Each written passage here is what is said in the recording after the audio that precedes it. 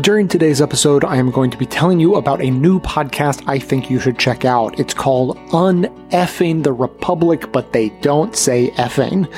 It'll help level up anyone's political arguing game, so hear me out mid-show when I tell you more about it. And now, welcome to this episode of the award-winning Best of the Left podcast, in which we shall learn about our long history of ignoring domestic right-wing terrorism from the Oklahoma City bombing through to the predictable actions of militia groups in 2020 and beyond.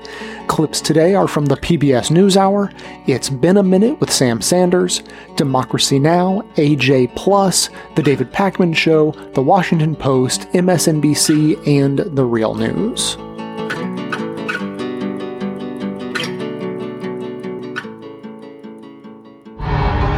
Heavy damage. April 19, 1995. About a third of the building has been blown away. A Ryder rental truck with 5,000 pounds of explosives ripped through the Alfred P. Murrah Federal Building in Oklahoma City. 168 people were killed, 19 children among them. I thought, who has come in here and done this terrible thing?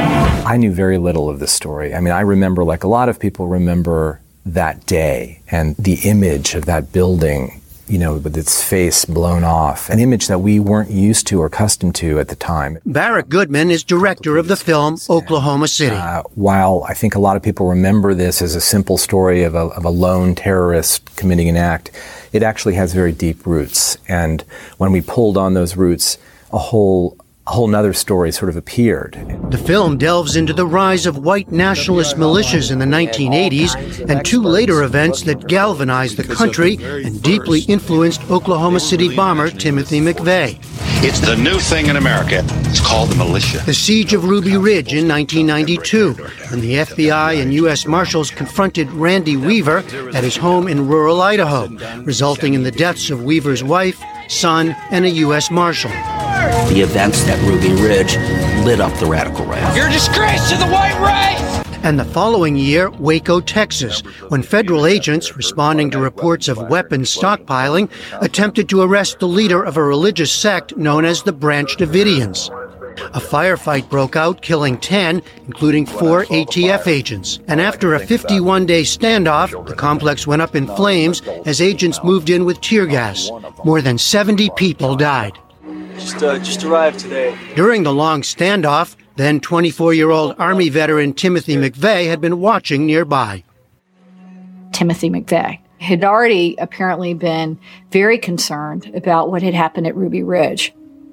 So he came down to Waco and sold bumper stickers with pro-gun, anti-government slogans. He saw the raid as clear evidence of what the government would do to try to confiscate guns and persecute gun owners. Timothy McVeigh himself was not a member of a militia, but you're convinced that that context is the way to understand him?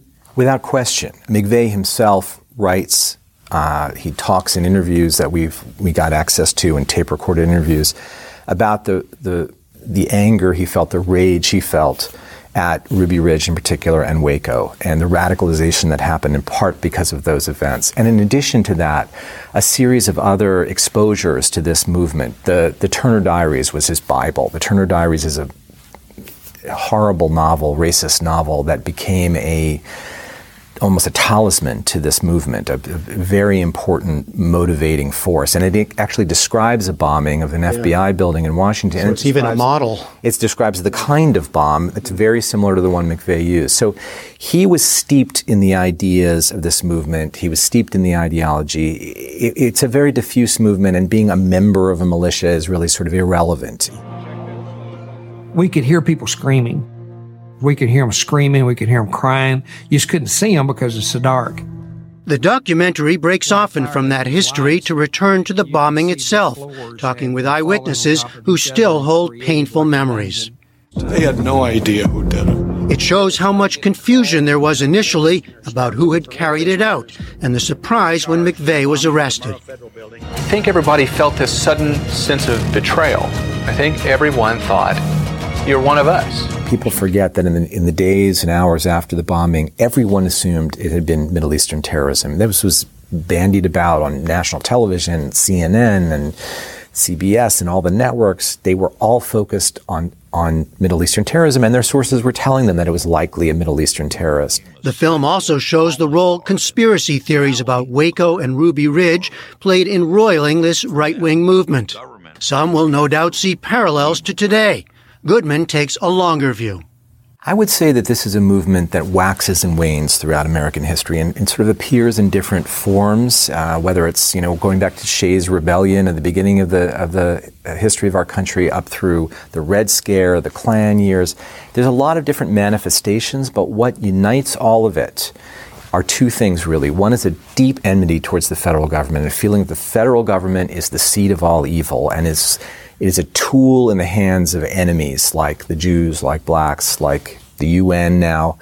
The other thing that really characterizes it is a sort of conspiratorial thinking, that a way of connecting dots that place this movement in a kind of context of a war.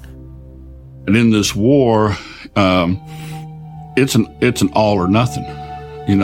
We either going to win as the white race or we're going to lose. Despite the theories of a larger conspiracy at work, the film shows how McVeigh, with some help from two friends, was able to pull off the bombing. Did you come to any conclusions about how this act of domestic terrorism changed the country or changed our sense of our own security ourselves? I think it had a tremendously transformative effect. I think, first of all, for law enforcement, there was never again a naivete about the threat from domestic terrorism. I think if you went to the FBI today and you really talked to people, unlike perhaps some politicians, they are very focused on the threat from domestic terrorism. They understand it, and they're paying attention to it. And I think just for the ordinary citizen, although we this movement is so kind of oscillates, it sort of can, and it did after Oklahoma City, retreat and recede, that we sometimes forget about it. It's still there. It never goes away, and then it will come back. And I think in recent years you've seen more and more an uptick. Dylan Roof in Charleston and any number of other such actions are no longer quite as shocking. We understand that this is part now of a motif in American life, and I think that the recent incarnation of that started with Oklahoma City and Timothy McVeigh.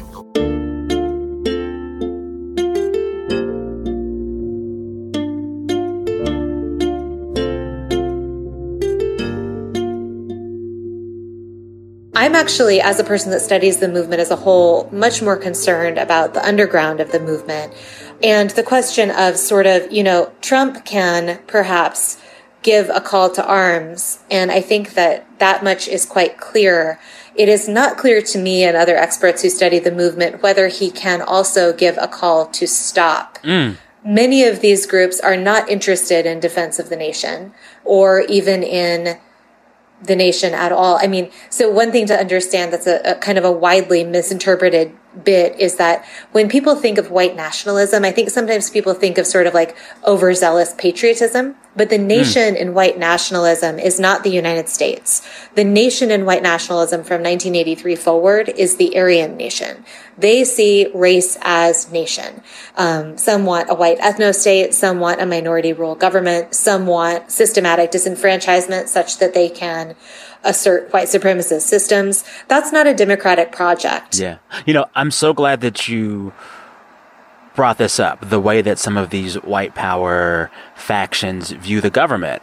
I noticed that in your work and in your writing, you don't use the phrase white nationalist. You use the phrase white power because in lots of situations, these groups are anti-government and they want to establish a new kind of global Aryan government that doesn't know boundaries, really. Is there a problem when people on the outside looking in don't see that and perhaps tie this current white power movement too much to Donald Trump? Absolutely. And that's one of several major misunderstandings that have allowed this movement to continue to wage war on America for decades, if not generations. I mean, one way to think about this is the movement responsible for the Oklahoma City bombing. That bombing was the largest deliberate mass casualty event on American soil between Pearl Harbor and 9/11. But most people still don't know what it was or what it meant. People think of it as the work of one or a few people who were disaffected, maybe didn't like the government, but it was an organized event carried out by a social movement that has largely gone unopposed. These are activists who, although they are small in number, are incredibly effective both at waging acts of violence and on evading public understanding and public prosecution. Yeah. And one of the reasons for that is that this strategy of cell-style terror, which they called leaderless resistance, they've been doing that strategy since 1983-84. So, you know, it's often misreported as they've borrowed the playbook from Al-Qaeda or Jihad.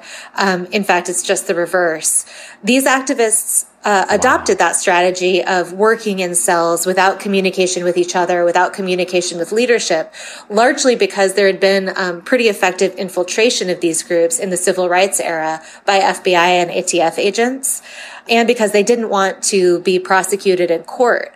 But there was an unforeseen consequence in that what happened was that this strategy allowed the entire movement to disappear. And because of leaderless resistance, what we usually read about are disconnected acts of quote unquote lone wolf actors, instead of understanding them as interconnected and part of the same groundswell. So, for instance, we read about the attack in Christchurch as Islamophobic violence, the attack in Charleston as anti-Black violence, the attack in Pittsburgh as anti-Semitic violence, the attack in El Paso as anti-Latino or anti-immigrant violence, and they are all of those things. But those were all gunmen who were motivated by the white power movement. Yeah. You know, you've already probably laid out a very new idea for most of our listeners.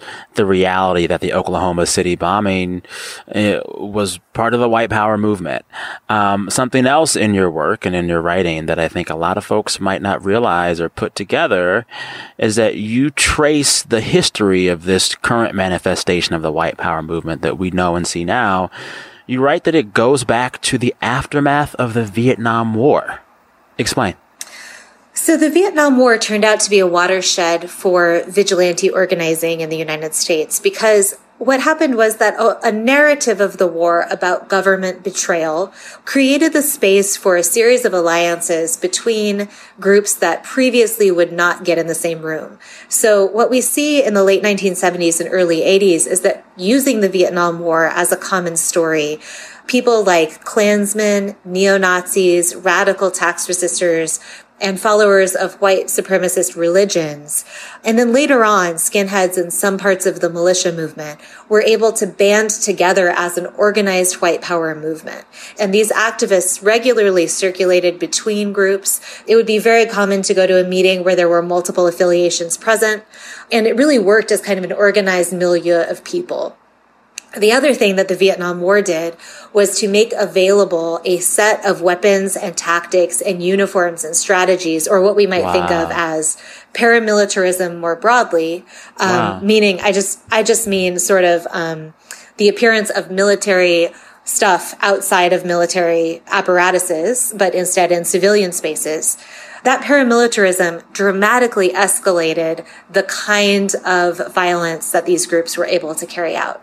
It is a military project starting in the post-Vietnam moment, and we see vestiges of that kind of organizational structure into the present. Now, I will say we don't see as many camo fatigues today, and that's partly because in every kind of moment of Klan activity or white power activity in American history, part of what these groups do is an opportunistic kind of organizing that picks up on whatever is the prevailing cultural form. Yeah, well, like I'm thinking like Richard Spencer, like wearing a suit, having his hair all slicked back now. You know? Yeah, exactly. Or like the polo shirts in Charlottesville, right? But like, so what they're doing is using the forum that they think will be appealing to people. So part of why they're in fatigues in the 80s is operational, but part of it is just that people thought camo fatigues were cool in the 80s. Like, so now when we see something like the Hawaiian shirts and Boogaloo, part of that is because they think it will be appealing and cool. My biggest question when I hear you talk about this, when I read about the current white power movement and start to see how it's been just simmering and there for decades. Well, I mean, white power has been around since this nation's beginning, but its current manifestation has always kind of been there. And yet you read these stories of the federal government kind of ignoring it, or the American public labeling their attacks as, you know, lone wolf shooters and not seeing what it's really about. Why is that? Why has America, writ large, been so inclined to ignore the white power movement and its threat for decades? I mean, I have a theory, but I want to hear yours. Well, so I think that it is a complex problem. There's a series of explanations, and some of them have to do with simply the history of what this movement is and how it's been organized. But additionally, there's been an enormous amount of political pushback against the prosecution of these activists, against even depiction of what this is and why it might be a problem. So, I mean, there was a GOP talking points memo going around after the El Paso shooting, directing people to deflect attention from the idea of white power organized violence and towards the idea of a lone wolf gunman. So people in politics are interested in deflecting our attention from what this is. And I think that, you know, people interested in democracy should be very, very concerned about that. Today, I need to introduce you to a new show. It's one that I'm going to be telling you about for a little while, so I'll get into the details later. But for now, let's start with the basics. So what does this new show have? Research, in depth. Production value, in spades. Appropriate levels of outrage, indeed. And healthy levels of swearing, indubitably. And all of this in the service of solving basically all of our biggest problems, one bite-sized episode at a time, a mission that ultimately has given the show its name, Un-F***ing the Republic. Each episode's about 15, 25 minutes long, and they're on a bi-monthly schedule, so it's easy to fit into your undoubtedly packed listening schedule, and it'll be time well spent because each episode is a dense little multivitamin of hard truths that will boost your immunity to bullshit, and if you like to swear along with the show, it'll increase your circulation and elevate your endorphins as well. Seriously, look that up. That's Un-F***ing the Republic, or UNFTR. They're good friends of ours going back far beyond this new production of theirs, so check them out wherever you get your podcast by searching for UNFTR or by clicking on the link in our show notes.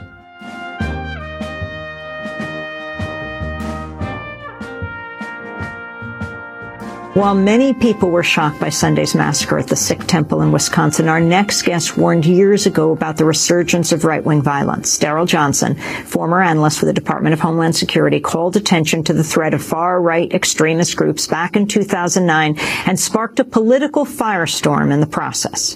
He was the principal author of a report called Right-Wing Extremism, Current Economic and Political Climate Fueling Resurgence in Radicalization and Recruitment. The report noted the election of the first African-American president, combined with recession-era economic anxieties, could fuel a rise in far-right violence. It went on to say right-wing extremists will attempt to recruit and radicalize returning veterans in order to boost their violent capabilities. Johnson drew his conclusion on his 15 years of experience studying domestic terrorist groups, particularly white supremacists and neo-Nazis. The report set off a maelstrom of discontent among conservatives.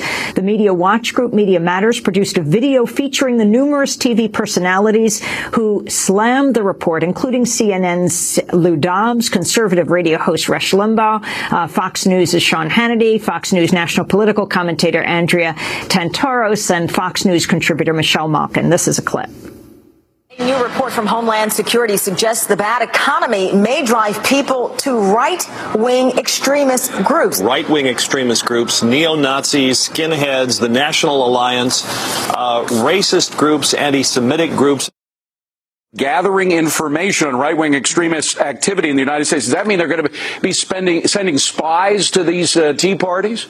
There are no Timothy McVeighs out there right now. If they're going to issue these reports for this made-up threat, portraying standard, ordinary, everyday conservatives as posing a bigger threat to this country than al-Qaeda terrorists, naming veterans groups as possible extremist groups. Under intense pressure from the talk show hosts and from Republican lawmakers, the Department of Homeland Security ultimately repudiated Daryl Johnson's paper.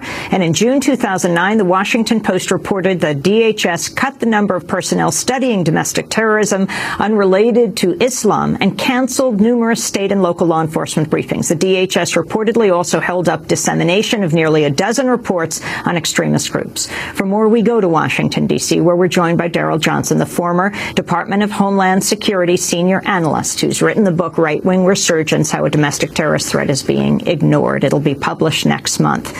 Now owns and founded DT Analytics, a private consultancy firm.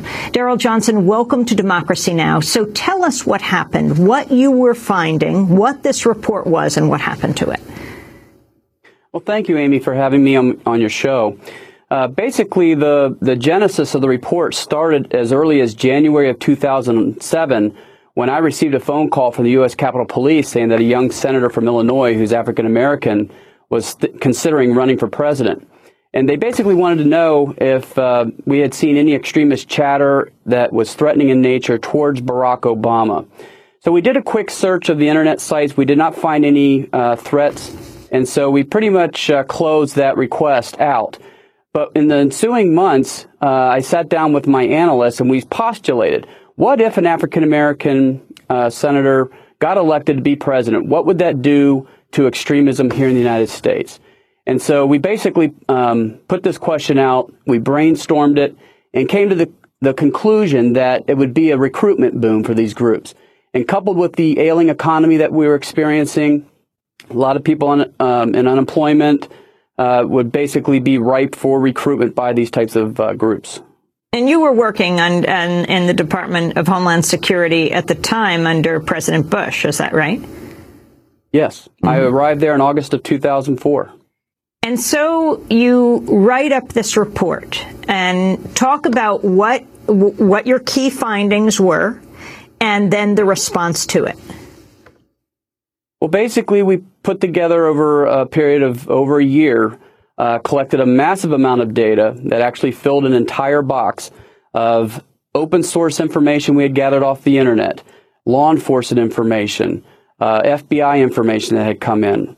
And we started drafting a report, and right around the time Janet Napolitano was sworn as the new Secretary of Homeland Security, we started receiving questions from Secretary Napolitano, and she wanted to know what was an extremist, what are they doing, what groups were out there that we were concerned about. And we answered those questions, and then she came back with more questions. She wanted to know if we were seeing a rise in right-wing extremism and whether it was a result of the election of an African-American president and what we're going to do about it. And so basically through this questioning period, we decided that not only was the paper that was originally designed to be sent to law enforcement could also serve as an answer to the Secretary's questions. And what were the critical findings? Basically that we were seeing a resurgence. We had experienced very early on, right after the election, we saw arson activity at black churches. We had bombing out in the Pacific Northwest where some police officers were killed that were carried out by anti-government extremists. We had a neo-Nazi up in Massachusetts that went on a shooting spree. And we saw a lot of extremist chatter talking about how they were fearful of an African-American president and possible gun confiscations and gun bans, and the immigration issue was still being unresolved. So all these things kind of came together into the perfect storm, which we saw very clearly and put out in the report what our findings were. And what did you find about white supremacy in the military? Well, it's interesting that you asked that question. I actually was a counterterrorism analyst in the U.S. Army from 1991 to 1999. So I was working for the Army as a counterterrorism analyst at the time that this gentleman up in Wisconsin was enlisted. I actually have an entire chapter devoted to my book on my observations on extremism activity in the military. But just basically, briefly, the one thing that I found that this is a very small percentage. But since we have such a large military, that small percentage could actually equal hundreds, if not a few thousand people. And it only takes one person like Timothy McVeigh with the skills that he learned in the military and the mindset and training he received to carry out a massive bombing or to kill people. Back in 2009, a handful of Republicans in the House called for Janet Napolitano to step down as head of the Department of Homeland Security in the wake of your memo that warned of right-wing political extremism in the United States. House Minority Leader John Boehner said the report focuses on, quote, about 2/3 of Americans who might go to church, who may have served in the military, who may be involved in community activities. I just don't understand how our government can look at the American people and say you're all potential terrorist threats. Those were Boehner's comments. Daryl Johnson, your response. Well, that is a gross misrepresentation of what was said in the report. Basically, I think what Boehner's alluding to is a very broad, vague definition that was in the footnote of one of the pages. And basically, the definition was written very broadly so that it could encompass the wide range of extremist groups we were talking about, which were primarily the white supremacist movement, which has neo-Nazi groups, Ku Klux Klan groups, Christian identity groups, which is a racist religion that thinks whites are the true Israelites. We have skinhead groups. We have other types of white supremacists. It also was alluding to sovereign citizens, those that reject federal and state authority in favor of local authority. It was also talking about the militia extremists. So basically, some of the conservative radio talk show hosts took this definition out of context and without the scope of talking about violent extremism and terrorism, which was stated up front in the footnote or in the scope note, and took this definition out of context and applied it to a broad range of people. And I think it was just done deliberately as a political maneuver. And so what happened to you, Daryl Johnson, and your unit within the Department of Homeland Security that was looking at domestic terror threats, and particularly at white supremacy and neo-Nazi groups? Well, what happened was quite shocking, actually. I never anticipated that, the own Department of Homeland Security, my employer, would actually clamp down on the unit and stop all of the valuable work we were doing. Leading up to this report, and I'll talk about this at length in my book, my team was doing a lot of good things throughout the country. We received numerous accolades from law enforcement, intelligence officials, talking about the great work we were doing in the fight against domestic terrorism. And then in lieu of the political backlash, the department decided to not only stop all of our work, stop all of the training and briefings that we were scheduled to give, but they also disbanded the unit, reassigned us to other areas within the office, and then made life increasingly difficult for us. Not only did they stop the work that we were doing, but they also tried to blame us for some of the attacks that were occurring. And so you lost your job? Well, I didn't lose my job. They just made it a very difficult environment for me to continue working there. So I, on my own recognizance, sought employment elsewhere and started my own consulting company.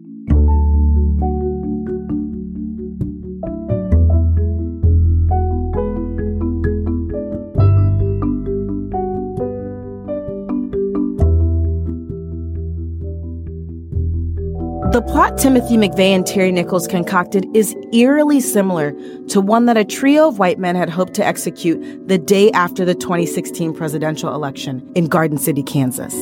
The militiamen, who dubbed themselves the Crusaders, schemed to kill as many Somali refugees as possible by detonating 4 car bombs outside an apartment complex that also doubled as a mosque. They were planning to blow up this community in Garden City with Timothy McVeigh-style truck bombs, situate themselves at the exits to the community with machine guns and shoot anybody who tried to flee. So it was going to be a horrible massacre. This is David Neiwert, and the reason he knows so much about what happened in Kansas is because he's been studying far-right extremism in the U.S. since the 1970s. A judge sentenced those 3 Kansas men to 25 to 30 years in jail. And their plot shows something Neiwert says the nation has forgotten. People understood prior to 9/11 that terrorism could take a variety of shapes. After 9/11, the only kind of terrorism that people thought of were essentially Arabs and Muslims. Today, we've had a national tragedy.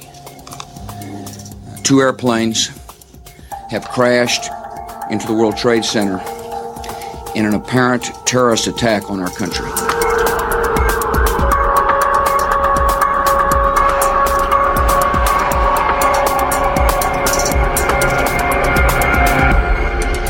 Bush's focus was on threats coming from overseas. His so-called war on terror didn't address far-right figures like McVeigh, Nichols, or Rudolph. But we're going to smoke them out. Our mission is to battle terrorism and to join with freedom-loving people. This is a long-term battle, war.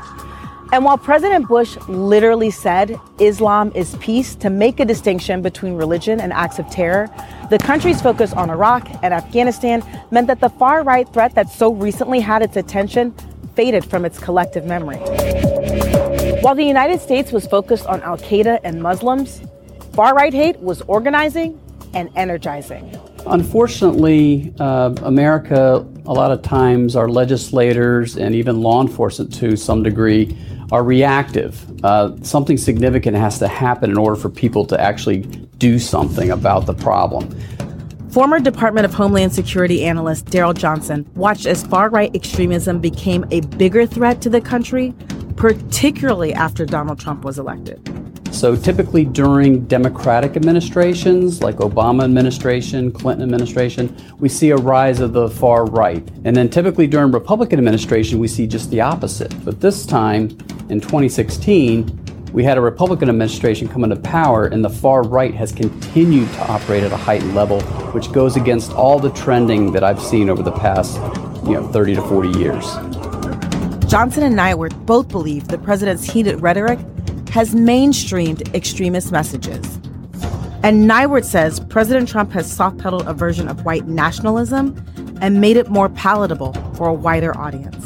The people who were committing these crimes were either referencing Trump's name directly, like shouting Trump, Trump, Trump, as they beat people up or threaten people, or using his name to say, well, Trump's going to get you out of here. This problem didn't start with Donald Trump. He took advantage of it, but he definitely fueled it.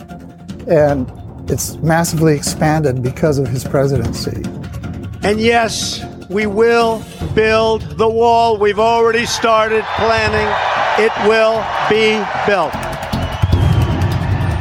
Nyworth says there's a thread he's seen connect the philosophy of far-right extremism to its believers. The personality type that is drawn to these movements consistently is what we call right-wing authoritarians. Authoritarian personalities are basically people who want to be told what to do. People who want an authoritarian rule because they feel more safe and secure. This is the role that Trump plays.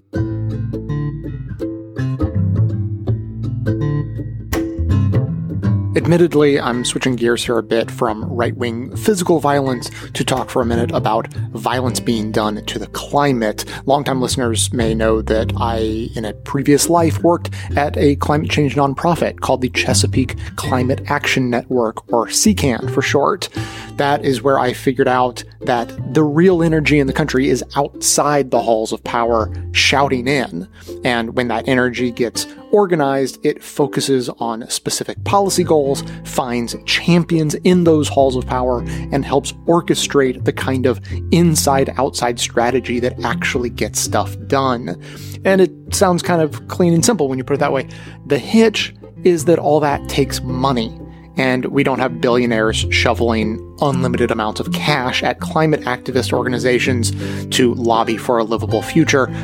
And so organizations like CCAN have to raise much of their own money from small dollar donations. And if that weren't bad enough already, the way they've chosen to run their big annual fundraiser is not with a big fancy gala, as you might think. No, they have chosen to raise money by getting hundreds of people to plunge into the Potomac River in January. This year, of course, it's going to be a little bit different. They won't be gathering in one big super spreader event this year, but that means that all of their plungers can make themselves very cold and very uncomfortable for the climate right from the comfort of their own homes. And since it doesn't matter where you live, this means that You even, yes, you could join in on the fun from wherever you are. The plunge is on Saturday, February 13th at 1 p.m. Eastern. You can sign up to plunge and raise money yourself for a chance to win a bike, or just simply donate to the cause. All the information is at keepwintercold.org. I sincerely encourage you to support their efforts because they are doing it for all of us, and the last thing you want on your conscience is the knowledge that all of these people are dumping buckets of ice water on themselves and that you didn't even donate to make that kind of ordeal worth the effort. Again, get all of the details at keepwintercold.org.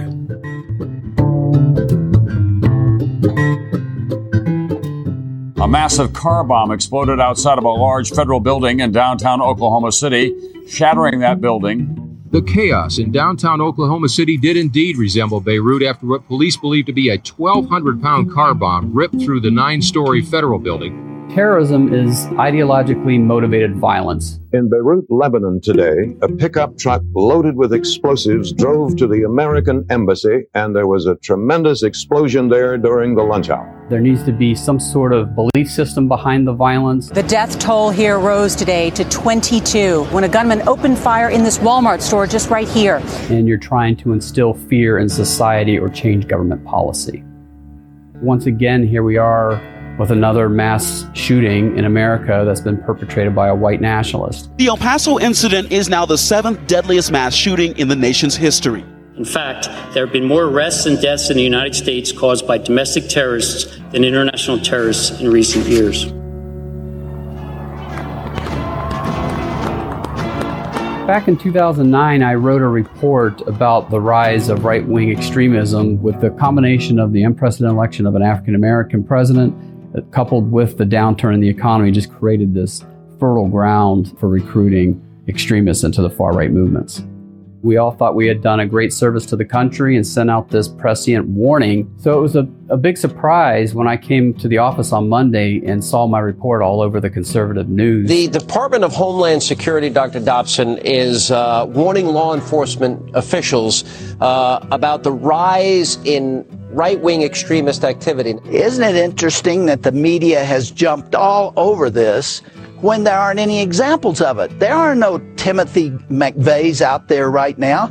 They're making a big deal out of something that hasn't happened and may not happen. 1 month later, Supporters of reproductive rights are mourning the killing of the abortion provider, Dr. George Tiller. There's a balding male with glasses may have gone inside with a gun and there were shots fired. An investigation is underway in Colorado following a deadly attack on a Planned Parenthood facility. A Wednesday night Bible study erupts in gunshots. At the scene, 8 are pronounced dead, 6 females, 2 males. Another man dies later in the hospital. I do consider myself a white supremacist, sure. So when we have Democrats in power, typically the far right gets very agitated because they're fearful of minority rights being expanded. They're also fearful of pending gun legislation or an outright gun ban. What makes this unique is the fact that we have a Republican administration, and yet these far right groups are still operating at a very heightened level. This goes against all the trending data that I've looked at in the past 40 years. Far-right attacks in Europe jumped 43% between 2016 and 2017. In the U.S., right-wing extremists were linked to at least 50 murders last year. That's a 35% increase over 2017. The reason why it's different this time is going back to the 2016 presidential election. The president started dehumanizing his opponents. When he got elected, he started dehumanizing the media. A few days ago, I called the fake news the enemy of the people, and they are. Democrats, people of color, people that are of the Muslim faith, even immigrants, using terms like invaders and, rodents. What's happening right now as a large group of people, they call it a caravan. That is an assault on our country. That's an assault. It feeds right into these extremist narratives who've been doing that for decades. And Trump has actually mainstreamed some of their ideas. Things like a border wall, things like travel ban on Muslims, mass deportation of immigrants. The wall would stop it, okay? The wall would stop it. But how do you stop these people? You can't. There's no... That's only in the Panhandle you can get away with that stuff. These were themes that I saw on KKK and neo-Nazi websites 15 years ago, and now they're being put forth as policy. Only in the Panhandle. This threat got ahead of us. It's grown year after year for the past decade. You're saying that AME was charged with domestic terrorism, Dylan Roof. So you're using the word charge. So as I said before, there's no domestic terrorism charge like 18 U.S.C. 2339 A, B, C, D for a foreign terrorist organization. Is white supremacy not a global issue? It is a global issue. So why are they not charged with foreign Because the United States Congress doesn't have a statute for us for domestic terrorism like we do on a foreign terrorist organization like ISIS, Al-Qaeda, Al-Shabaab. Having such a statute would give investigators an extra tool in the toolbox to add penalty enhancements, which may be a deterrent to some people. The internet is a force multiplier. It enables people in the privacy of their homes to connect with like-minded individuals. This leads to more emboldened radical activities. People are basically copycatting other extremist attacks throughout the world here in America. If we're determined today to stop this threat, it's going to take years to slow down the momentum and growth of these movements. We need to make a decision now that we're going to draw a line in the sand and do what we can to stem this tide of hate.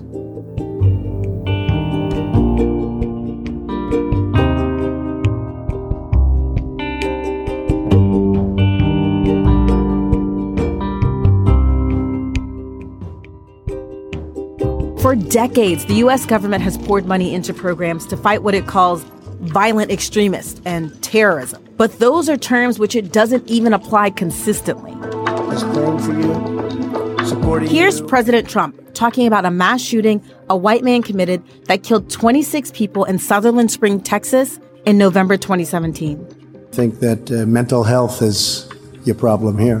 This was a very, based on preliminary reports, very deranged individual. A lot of problems over a long period of time.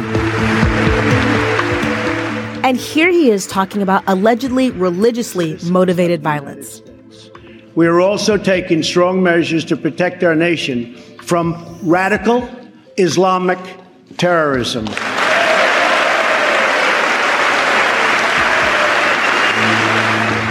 Most governmental programs have focused almost entirely on Muslims, not only stigmatizing that group, but also paying very little attention to what statistics show is the actual threat.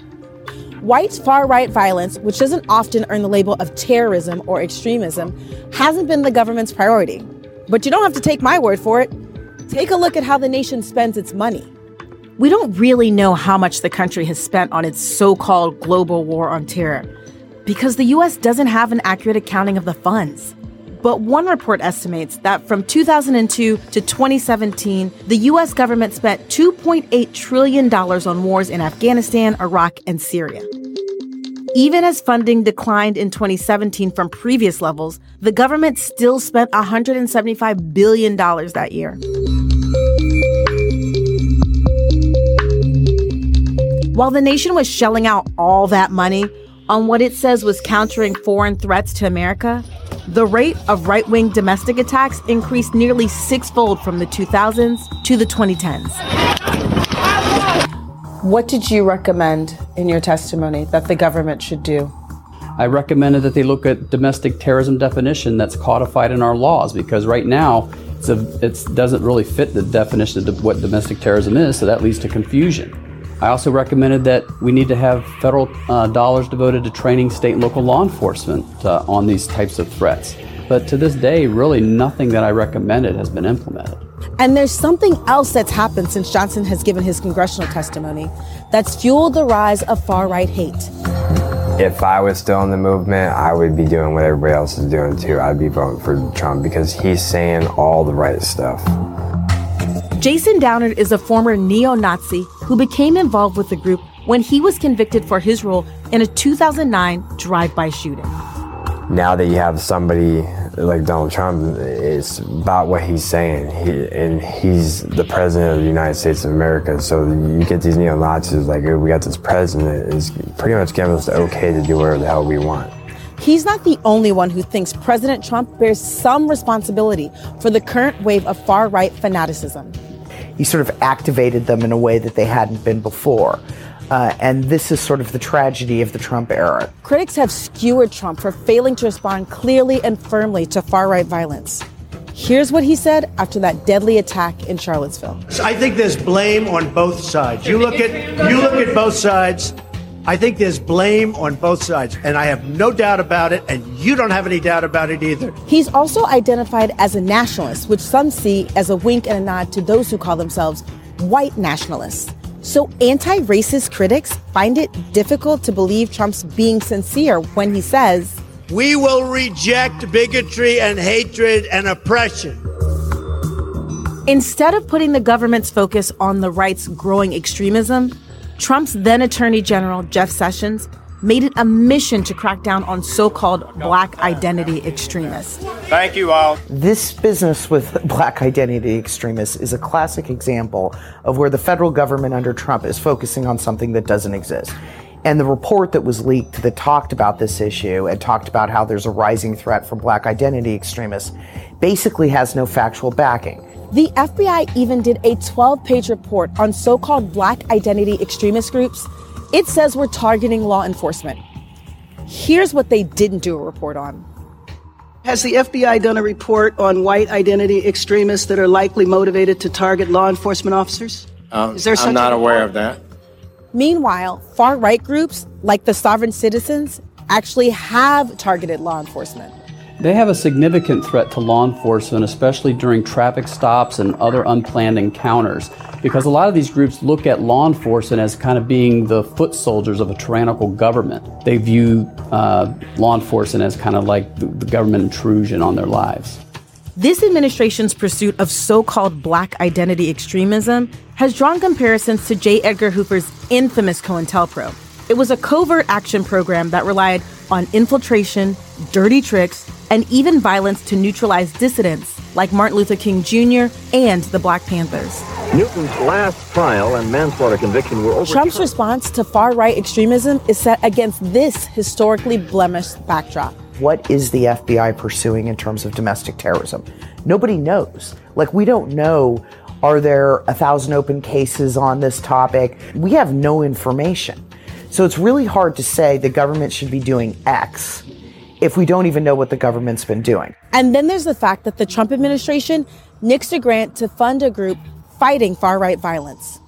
In the waning days of his presidency, Barack Obama awarded $10 million to 31 groups countering violent extremism. Only one of those organizations was focused on fighting far-right extremism, Life After Hate. Then Donald Trump took office. His administration reevaluated all the grants.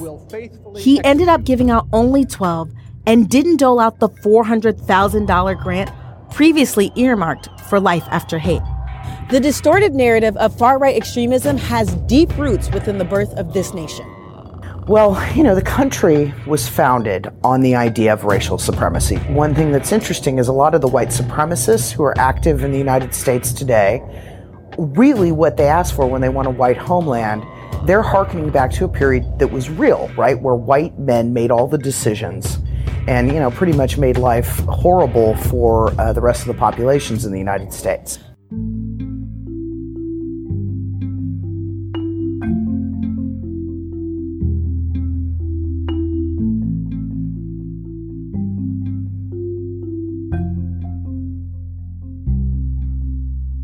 Mr. Secretary, we spoke 2 Wednesdays ago while that insurrection was underway, and I detected in you, along with the sadness and the concern and fear that I think we all felt watching the horrors, some enduring concerns about the security picture. Can you help us understand what Joe Biden and his national security team are contending with? Yes. Good morning. Thanks for having me.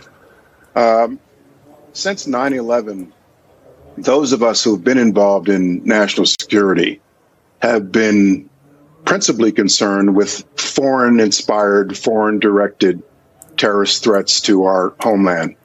That threat picture is now very, very different. The principal terrorist threat is far-right, violent extremism, far-right, white nationalism of a violent nature. That has been apparent now for some time. The Anti-Defamation League, for example, has tracked this for years. Terrorist attacks now in the United States are predominantly domestic-based, far-right violent extremism. And so I'm pleased to hear that the incoming national security team will make threats like QAnon part of their principal focus.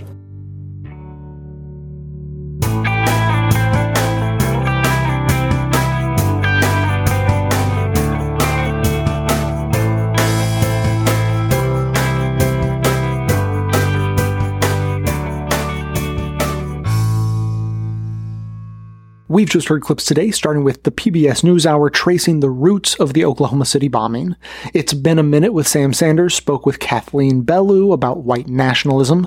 A clip of Democracy Now! From 2012 laid out the conservative media backlash to the DHS report warning of right-wing terrorism. AJ Plus did a report on the fallout from the Oklahoma City bombing. David Pakman laid out the data proving that the vast majority of politically motivated violence in the U.S. is right-wing in nature. The Washington Post put together a video featuring Daryl Johnson breaking down how we've allowed domestic terrorism to get out of control. AJ Plus highlighted the rise of far-right hate in the Trump era. And MSNBC spoke to Jay Johnson about the Biden administration's notable shift of focus toward right-wing terrorism and conspiracy theorists. That is what everyone heard, with the exception of the David Pakman Show clip. That was also just for members. But in addition to all of that, minus the Pakman clip, members also heard, to finish up the show, a Democracy Now! Clip from 2019 talking again with Daryl Johnson about the DHS going so far as to disband its domestic terrorism unit. And The Real News spoke also with Daryl Johnson about how it may have been the Republicans who most stridently demanded the retraction of his report, but that the Democrats did an absolutely pitiful job of pushing back on that narrative, giving in to the pressure almost immediately. For non-members, those clips are linked in today's show notes and are part of the transcript for today's episode, so you can find them if you want to make the effort. But to hear that and all of our bonus content delivered seamlessly into your podcast feed, sign up to support the show at bestoftheleft.com/support or request a financial hardship membership, because we don't make a lack of funds a barrier to hearing more information. Every request is granted, no questions asked. And now, we'll hear from you.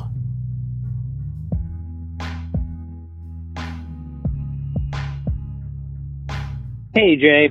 Stick from California, and your last episode made me reflect on, well, two basic things. One, I'm very grateful for the fact that we made it. I was deeply concerned with what was happening in North Korea and his statements on nuclear weapons, that Trump, clearly being an evil idiot, that we would all be dead in nuclear holocaust, all of us, all of humanity. He did, in fact, at one point talk about nuking hurricanes, so I don't think my concern was that far off base. But when people ask me, have asked me recently, did you think it would be this bad?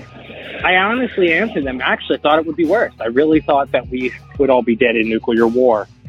So I'm always grateful for us survivors that we're here. We take a moment for that. However, this brings me to my second point, to reflect on the many who aren't. My heart goes out for everyone who lost a loved one during COVID, but also for all those migrants who had to spend time in one of those detention center gulags, separated from their families, alone, it's inadequate sanitation, horrendous. And anyone else, by the way, that I missed during this, that was hurt by this administration, I really am sorry for. I want to see him impeached. I really think he deserves to lose the benefits that he gets as an ex-president. I don't think he deserves any of that. And I'd like to see him go to jail for all of his crimes. But to be honest, I'm never going to feel that justice was served until he is sleeping in an overcrowded facility on a space blanket within proper sanitation, like some of the children that he sentenced to that, crying for their parents. I'll never get over that. It's a national embarrassment. And I don't know, maybe in an episode you could play a few clips reminding us of these things, because I never want people to forget about what we did to those migrant children and the other atrocities he's committed. Anyway, Jay, stay awesome.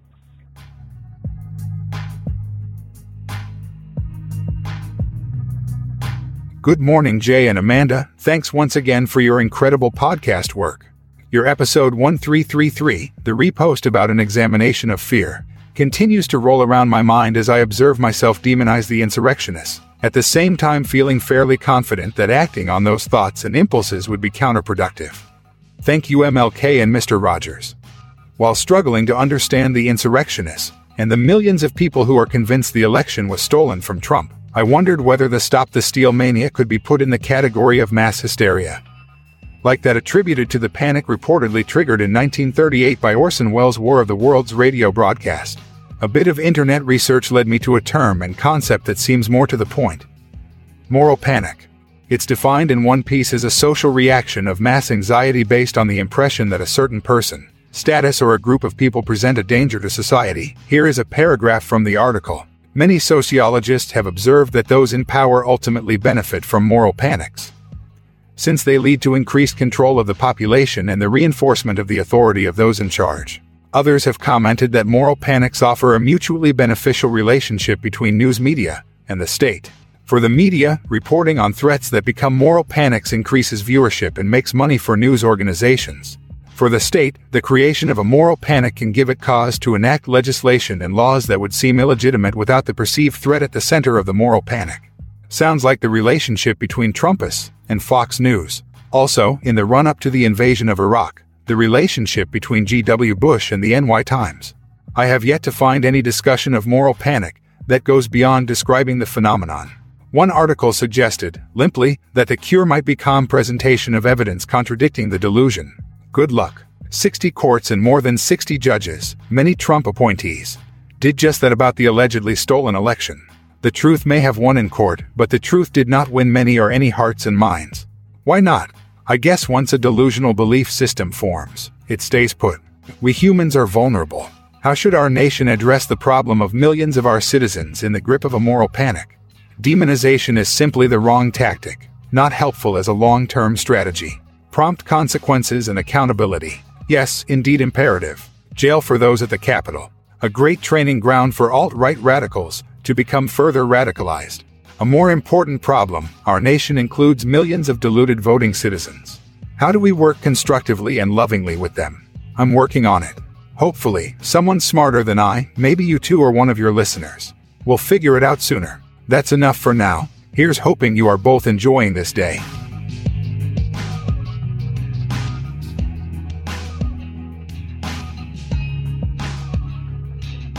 Thanks to all those who called into the voicemail line or wrote in their messages to be played as voiced mails. If you'd like to leave a comment or question of your own to be played on the show, you can record a message at 202-999-3991 or write me a message to j@bestofleft.com.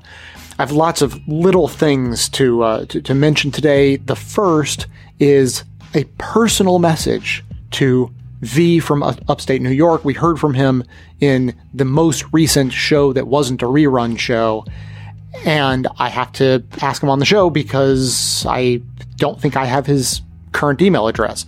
Anyway, after hearing your message, V, another anonymous listener would like to give you a 1-year membership, but I have to be able to get in touch with you to make that happen, so please write me an email. Secondly, I've started doing something that is against my preference, but is what I hope for the greater good. The show has been going through a little bit of financial turmoil, and we are pushing our referral program, our Referromatic, hard these days, trying to grow the audience. And another of those strategies is for me to get famous. It's not my preference. I've never particularly been interested in being famous, but I've started putting myself out there, offering myself as an interviewee to go on other shows and be interviewed. And I just went on a show called Spoonful of News. And I'm telling you about it because it went pretty well. It went well if listening to me talk for almost 2.5 hours is up your alley, then that is the place you're going to want to go. The reason I say it went well is because we set out to talk about hyperpartisanship, well-timed, and the way the conversation meandered, I was able to hit on a lot of my sort of greatest hits, smartest points, maybe of all time. And so they're all in one place. And these are all things that I tend to not repeat myself that often. To be honest, I should repeat myself more. So in this interview, I pull these ideas that I've been gathering, mostly stealing from other people. I mean, there might be an original idea in there, but mostly it's me collecting other people's good ideas and then adopting them as my own. And half a dozen real gems happen to come out in that conversation. So it's in 2 parts, actually. So it's the Spoonful of News podcast, or if you're a member, it's already in your members feed, or if you signed up for a membership right now, then it would be there waiting for you all in one place. But if you want to go find it on its own, check out the Spoonful of News podcast, then look for my name in the list there. Third note, I wanted to respond to Paul about moral panic. I think he's onto something, and I'm not sure if it's exactly right or not. I haven't done much research on moral panics, but the slight flaw in that analysis, maybe, unless I'm misunderstanding, is that the way he described the definition of a moral panic seemed like the vast majority of people can be whipped into a frenzy, focusing their anger on a small group of people. And to some degree, that is true, whipping up anger against minorities or immigrants and that sort of thing. Like that's definitely happening, but it's still sort of a minority of people who are even getting whipped up in that way. Whereas maybe a more accurate description of what we are living through is, I think, as we have pointed out on the show before, it is the majority group, the former majority dominant culture group, slowly or maybe quickly recognizing its impending minority status in all sorts of ways. White people are going to go from the majority to just the largest minority, give it another few decades. But also culturally speaking, if you're a cultural conservative, you are right to think that you are losing the culture war. They are. They don't have the culture. And there was a comment recently, I think Joyanne Reed, because we were doing some cable news watching, which we don't usually do, but she made a point that really resonated with us, talking about how conservatives want the culture more than they want the politics. And that made so many things click into place when she said that they hate Hollywood and they hate, liberal media and they hate universities and all of that, because these are all the mechanisms that help shape culture, and they are losing it. They are losing the culture because they have a outdated, backward thinking, terrible perspective on culture. So they are losing that battle, and rightfully so, but they're upset about it. And when they have political power, it seems like what they want to do more than anything is impose their culture. On the left, we sort of have the culture, and so we move on to the next thing. We want policy. We're interested in actually making the world better, or making people's lives better, or saving ourselves from climate catastrophe, and so on. But when conservatives have power, the thing that they are focused on the most is making liberals cry. Just colloquially speaking, sort of in the, if you talk to the politicians or the funders, well, they have their own ideas about tax cuts and, business and things like that. But your average run-of-the-mill conservative, they get the most excited about winning these relatively meaningless culture battles because they are losing the culture war so badly.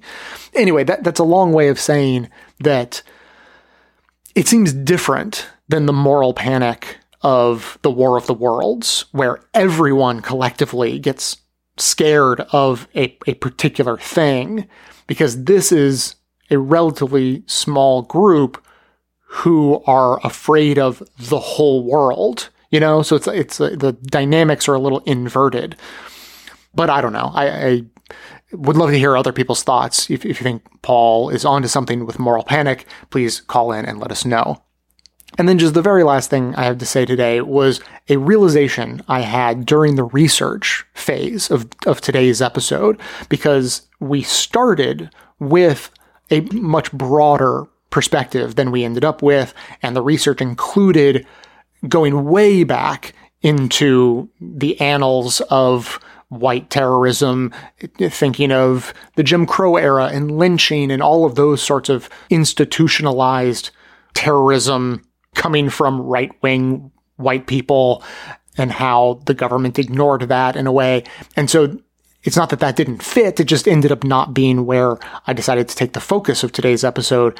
But my initial thought was, no, that's a different kind of white violence. I'm more interested in focusing on the anti-government white violence. And then it slowly dawned on me that those feel like different things, but I think it might be more accurate to refer to them as simply being from different eras. Because when the government was institutionally white supremacist more than it is now, before the civil rights era, then you could be a white supremacist and also pro-government. Because they thought, well, the government's pretty much on my side. To be a white nationalist and to be an actual American patriot weren't necessarily in conflict with one another. Whereas now, the government has it's dealing with the legacies of white supremacy, obviously, but it is not explicitly white supremacist. We've gotten rid of the laws that explicitly create segregation, etc.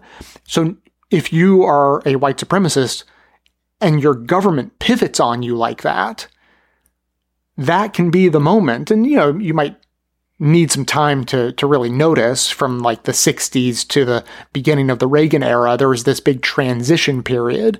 But once they all caught on, okay, the government is gone, like we've lost the government, they're going to be a not overtly white supremacist power structure anymore. Well, then for those extremists really, really open to the idea of being extremists in the cause of white supremacy, that is when you pivot from simply lynching people to seeing the government as the enemy. And that is that period when the militia movement comes into existence in the early 80s, sort of in the wake, a slow-moving wake of the civil rights era. And so what I once thought of as hate-based violence and anti-government violence are two different kinds of violence. Not so much, I don't think. I think that the reason we have anti-government violence is because the government is refusing to be as hateful as it used to be. And if you have to choose between supporting your government and supporting your hateful ideologies, there's a decent number of people who are going to go with hate, and that makes the government your enemy. And that was just something that had never occurred to me before until making today's episode, so I wanted to share. As always, keep the comments coming in at 202-999-3991 or by emailing me to j@bestofleft.com. That is going to be it for today. Thanks to everyone for listening. Thanks to Dion Clark and Aaron Clayton for their research work for the show. Thanks to the monosyllabic transcriptionist trio, Ben, Dan, and Ken, for their volunteer work helping put our transcripts together. Thanks to Amanda Hoffman for all of her work on our social media outlets, activism segments, graphic design, webmastering, occasional bonus show co-hosting, and on and on. And thanks to those who support the show by becoming a member or purchasing gift memberships at bestofleft.com/support, as that is absolutely how the program survives. And now everyone can earn rewards, particularly our super secret, curiosity-inducing Best of the Left artwork by telling everyone you know about the show using our Refer-O-Matic. Check that out at bestoftheleft.com/refer. Links to the Refer-O-Matic and membership and all of that, of course, are linked right in the show notes. For details on the show itself, including links to all of the sources and music used in this and every episode, all that information can always be found in the show notes on the blog and likely right on the device you're using to listen. So, coming to you from far outside the conventional wisdom of Washington, D.C., my name is Jay, and this has been the Best of the Left podcast, coming to you twice weekly, thanks entirely to the members and donors to the show from bestoftheleft.com.